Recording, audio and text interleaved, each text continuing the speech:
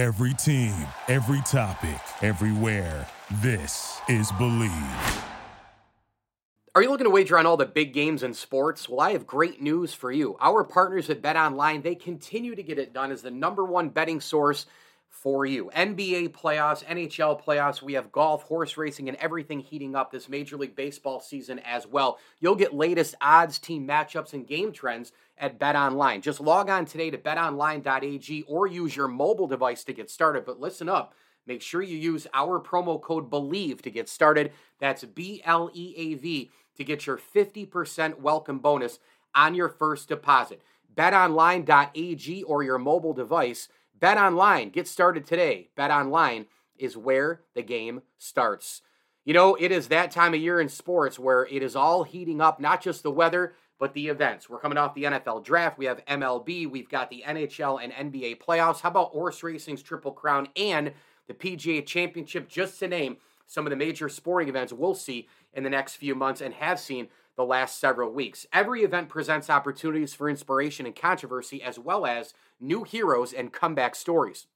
Ever wonder how to get into sports journalism? Well, I started my career at St. Bonaventure University. I attended their campus long before online degrees were a thing. But with their online Master of Arts in Sports Journalism, you'll learn how to find and talk about the most compelling stories, no matter the sport, all from the comfort of home. An advisory committee of journalism school alums shape this innovative program. Courses are taught by experienced professors and include master classes led by industry experts. As an SBU graduate, you join a network of fellow Bonnies, including the New York Post's Mike Vaccaro and ESPN's Raina Banks. The online Master of Arts in Sports Journalism builds strong skills and ethical foundations for successful careers.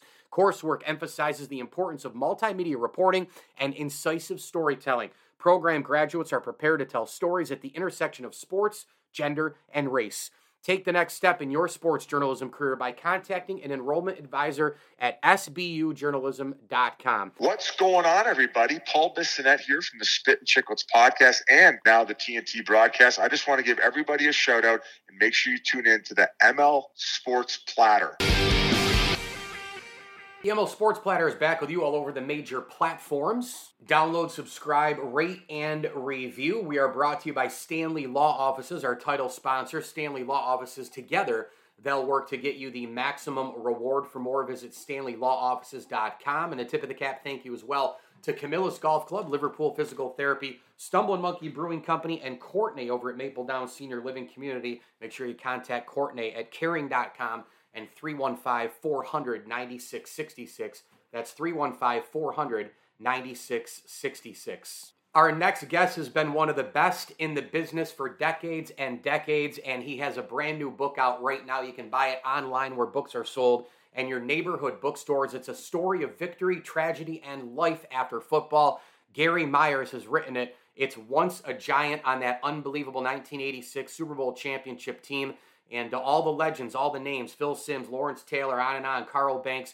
And let's bring in Gary right now. And you remember him from his time through and through, right? With all the different media platforms, of course.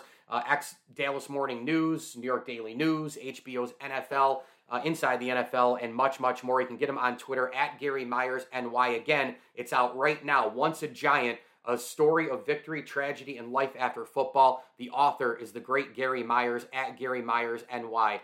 On Twitter. Hey, Gary, welcome. Thanks a lot, Mike. It's great to be on. So, you know, the 86 Giants and 86 Mets, you know, I have so many friends of mine who are fans of both teams. And a lot of times the common thing is after it's been 34 or so years, 33, 34 years, a lot of people will say, I guess 35 now, people will say, oh, geez, they should have won more. They should have won more. Fans always want that, right? The one-year blast. Do you feel that way at all about this Giants team?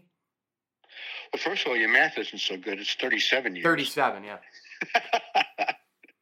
Should the Giants have won more? Yeah, I think what happened is they got all messed up by the strike in 1987. It was looming and hanging over every training camp in the league in the summer of 87. The Giants got off to a really bad start before the strike, losing to the Bears and then the Cowboys, and then the strike hit. And, whether the oncoming strike had anything to do with losing those first two games, I don't know. I mean, they lost to the Bears in Chicago in a matchup of the previous two Super Bowl champions, and that wasn't really a competitive game. I was at the game that they lost to the Cowboys with the strike coming like at midnight that night, and it was a very eerie atmosphere at Giants Stadium that night, and everybody knew the players would be walking out after that game. So what happened then is that the Giants general manager, George Young, didn't want to insult his veteran players by recruiting replacement players, which is what the NFL did to try to break the strike. So we had the worst replacement team in the league. They were 0-3, so they passed the baton back to the regular team at 0-5, and they did wind up at 6-9. So they played better after the strike, but at 0-5, nobody was coming back from that. What would have happened if it was just a regular season in 1987? I definitely think they would have made the playoffs and, potentially could have repeated. But the strike really messed them up. And, even prior to the days of free agency, no team returned the same the following year. Guys were a year older. Some players retired. Others got cut or traded. So by 1988, the team was pretty different from 1986. I mean, the core was still intact, but a lot of the depth and secondary type pieces were gone, and the Giants didn't win it again until 1990. So, 2 and 5 years in 5 seasons is not bad. I think most teams would sign up for that. I certainly would as a Buffalo Bills fan. There's no doubt. And that second one that they won with the Norwood kick, of course, in that great Super Bowl 25. Yeah, I was actually, Gary, to let you know, I was a pretty good math student and remain pretty good at math, but 2 kids under the age of 4, I'm starting to lose it mentally, all right? I'm just going to... Oh, excuses, come on. So, how would this team... I always think about the 90s Cowboys. I even think about MJ's Bulls. I think about the 86 Mets. I think about so many teams, trying to win today with all the craziness, all the social media, all the sports channels, all the talk radio, the Overreaction Monday times 10 what it was in the 90s, 20, 30 times, what it was in the 80s, 70s. How would this team have handled today in the climate we're in from a coverage standpoint? Wow, that's a really good question. Well, first of all, the access to the players, except after games, is pretty bad. It's very controlled by the teams. So you walk into a locker room now and you have 45 minutes, and there's no chance in the world you'll see every player on the team during those 45 minutes because they're either hanging out, having lunch, or in the trainer's room. And if there's 4 or 5 players worth talking to in the locker room, it's usually not at the same time. So the media, it's like, I always say it's like the beehive effect. When you have little kids who play soccer and all they do is chase the ball, they don't really know how to play soccer yet, they're just running after the ball. That's how it is in locker rooms now during the week, that the media moves as a pack from one player to the other because there just aren't enough guys there to talk to. So that's one way it's changed. So there's not as much coming out of the locker room anymore as there used to be, because the one-on-one interviews, which is where all the good stuff, that's where I always got all my good stuff, those are pretty much gone because it's very hard to get one-on-ones.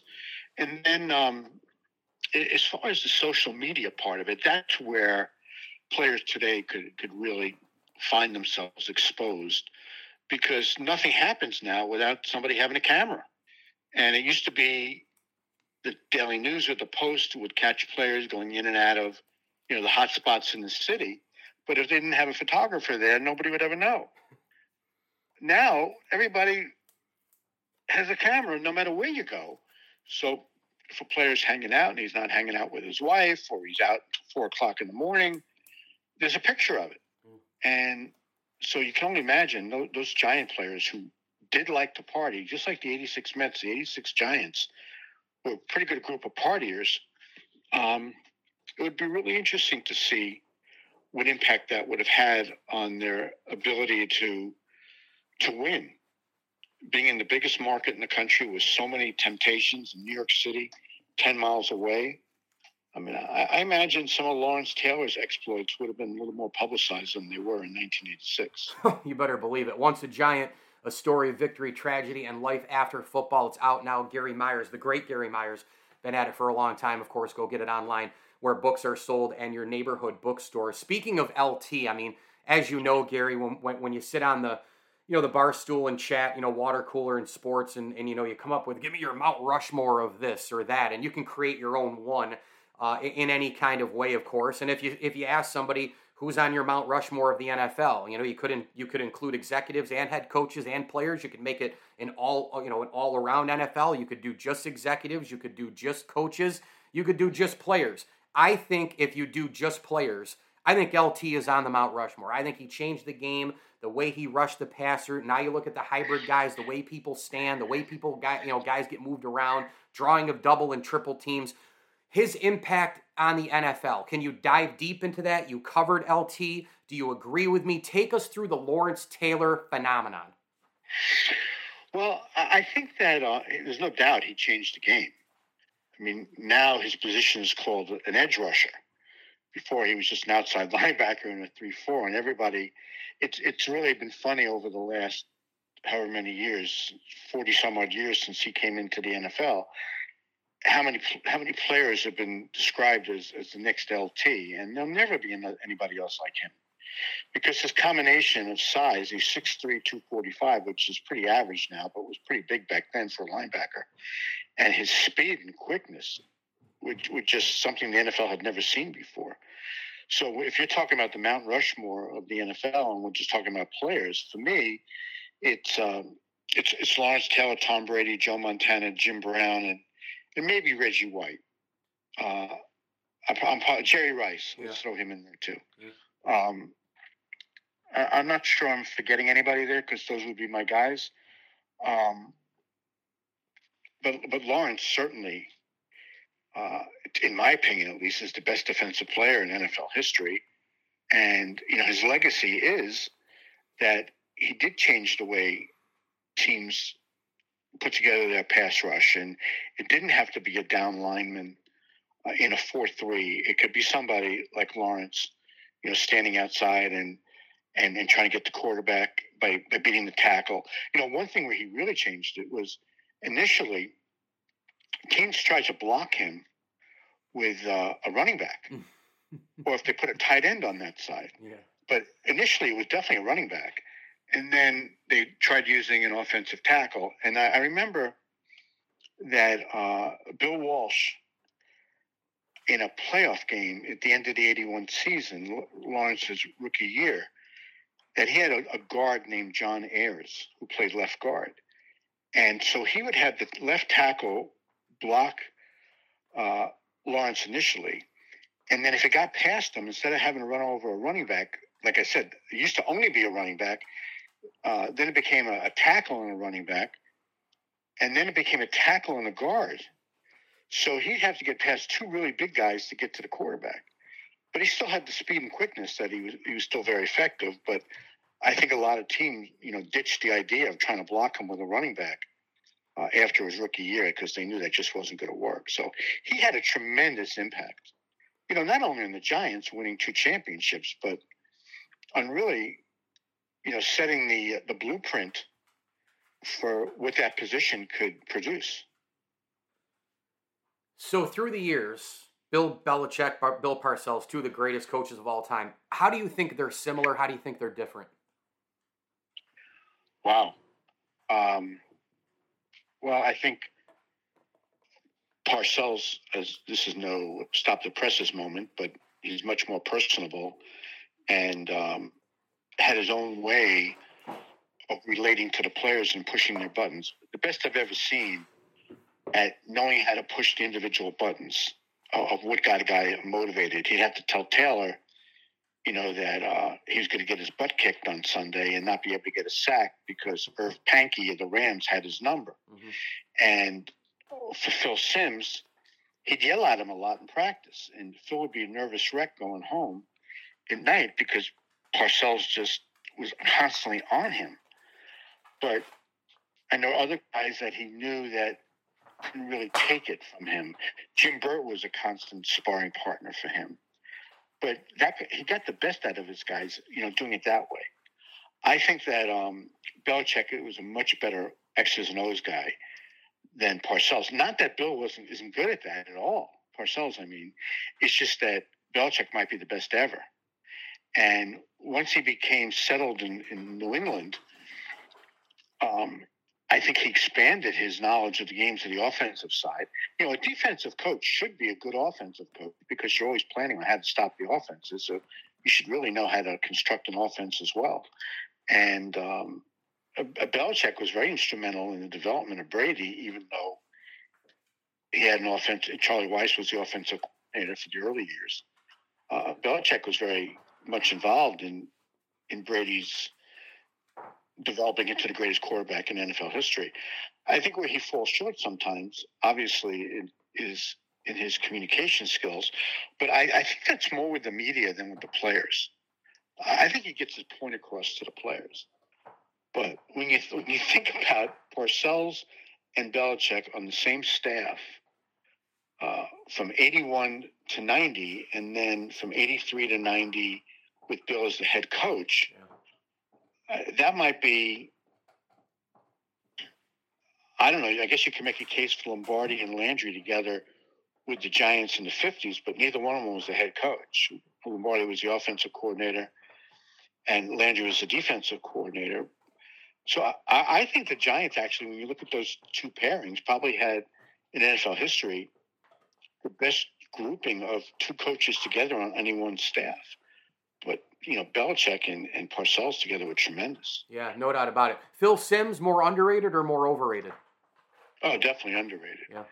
If Phil hadn't gotten hurt towards the end of the 90 season, and I believe it was against the Bills, yep, when he broke his foot.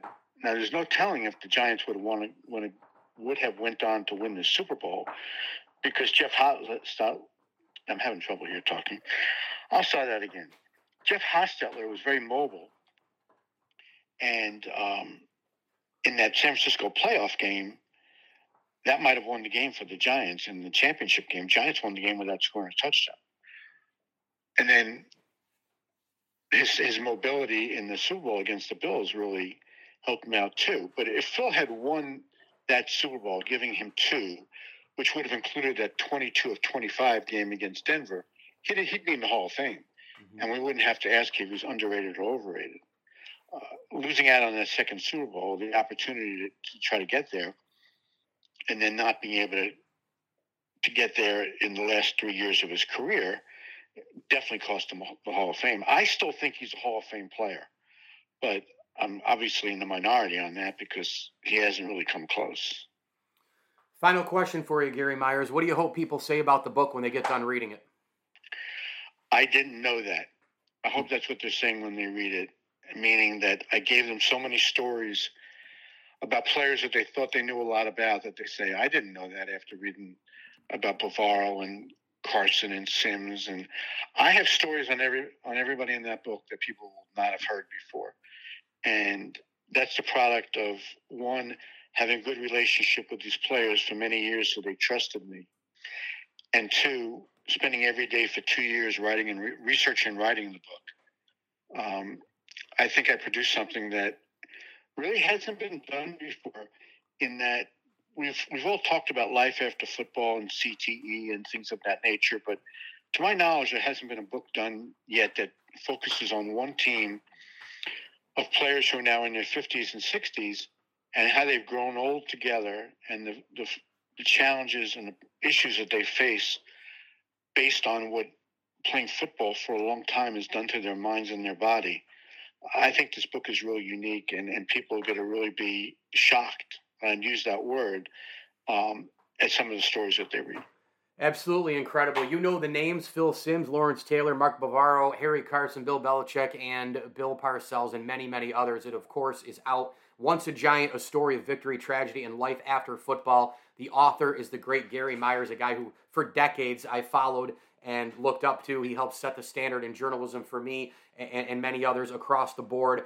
Formerly, of course, of the New York Daily News and many other media platforms. And you can get him on Twitter, by the way, at Gary Myers NY. And for my New York City, New Jersey area listeners, there's a ton of other things that you can see in his handle. All the book signings in and around the the New York, New Jersey area, so make sure you go see that as well. They're upcoming here in the coming days. Harry Carson, Leonard Marshall, and others, Phil Simms. He'll be joining as well with Gary Myers to go promote this book. You got to go get it in nearby bookstores and online where books are sold. Again, it is Once a Giant, a story of victory, tragedy, and life after football by the great Gary Myers. Gary, thank you so much. I've enjoyed chatting with you through the years, and hopefully we can do it again soon, my man. Congratulations. Anytime. Thank you so much. The ML Sports Platter brought to you by CH Insurance, in your corner every day, every way, your local agency for commercial and residential insurance. You can find out more at chinsurance.cc. That's chinsurance.cc. They are here 24/7 to answer questions and help with claims. Go visit them again online at chinsurance.cc. And a huge tip of the cap thank you as well to Rosie's Corner, Bonnet Sales and Service, Brewerton Ace Hardware, and Camillus Golf Club. Make sure you pick up your membership today at Camillus Golf Club if you're in and around central New York and even New York State. Golfers like to travel, of course. Your 2024 membership is available now at Camillus Golf Club.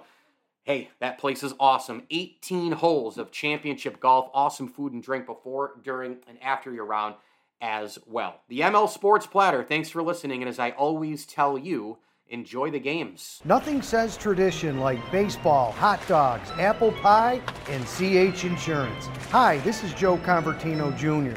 Our tradition of exceeding customer expectations is second to none. We're committed to protecting your business and family. We partner with amazing carriers like Preferred Mutual and do whatever it takes to hit a home run for every client. CH Insurance, in your corner, every day, every way. Huge thanks to friends of the ML Sports Platter, the Swan and Whitaker families, Bob Lindsley, the Alonzo family, and Daryl Abert.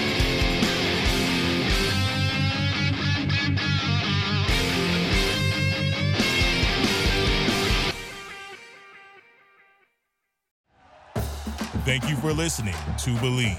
You can show support to your host by subscribing to the show and giving us a 5-star rating on your preferred platform.